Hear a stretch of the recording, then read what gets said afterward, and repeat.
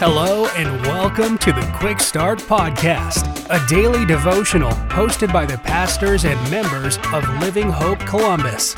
We're glad you're here.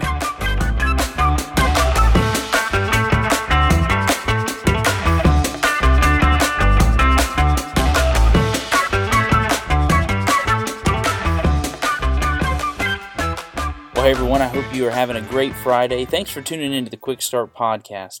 My name is Joe Kibbe, and I get to serve as the worship pastor at Living Hope Columbus. This week we've looked at what is called the triumphal entry, where Jesus comes riding in on a donkey, and with palm branches waving, the people cry out, "Hosanna! Blessed is he who comes in the name of the Lord."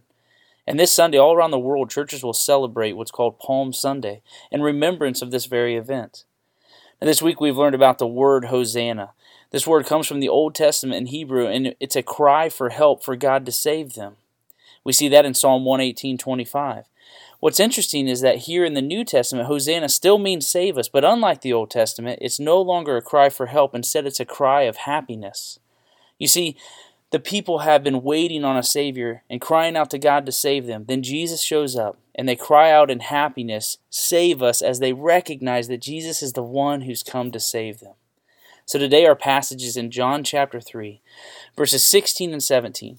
Very familiar passage that again confirms that Jesus is the one God has sent to save us. John 3:16 and 17 says this, "For God so loved the world that he gave his only Son, that whoever believes in him should not perish but have eternal life. For God did not send his Son into the world to condemn the world, but in order that the world might be saved through him."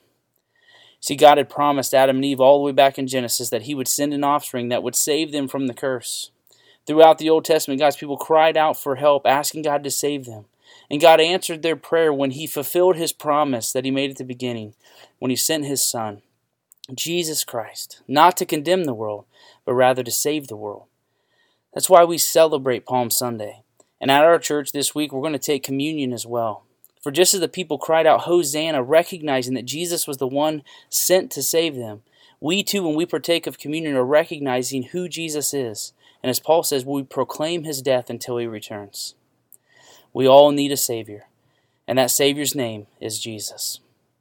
Well, that's all for today. Thanks again for tuning in. I pray it was encouraging. And until next time, have a great day.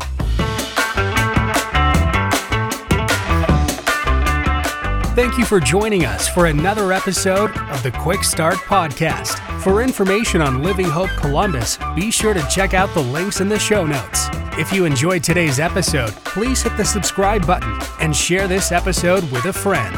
We look forward to you joining us next time.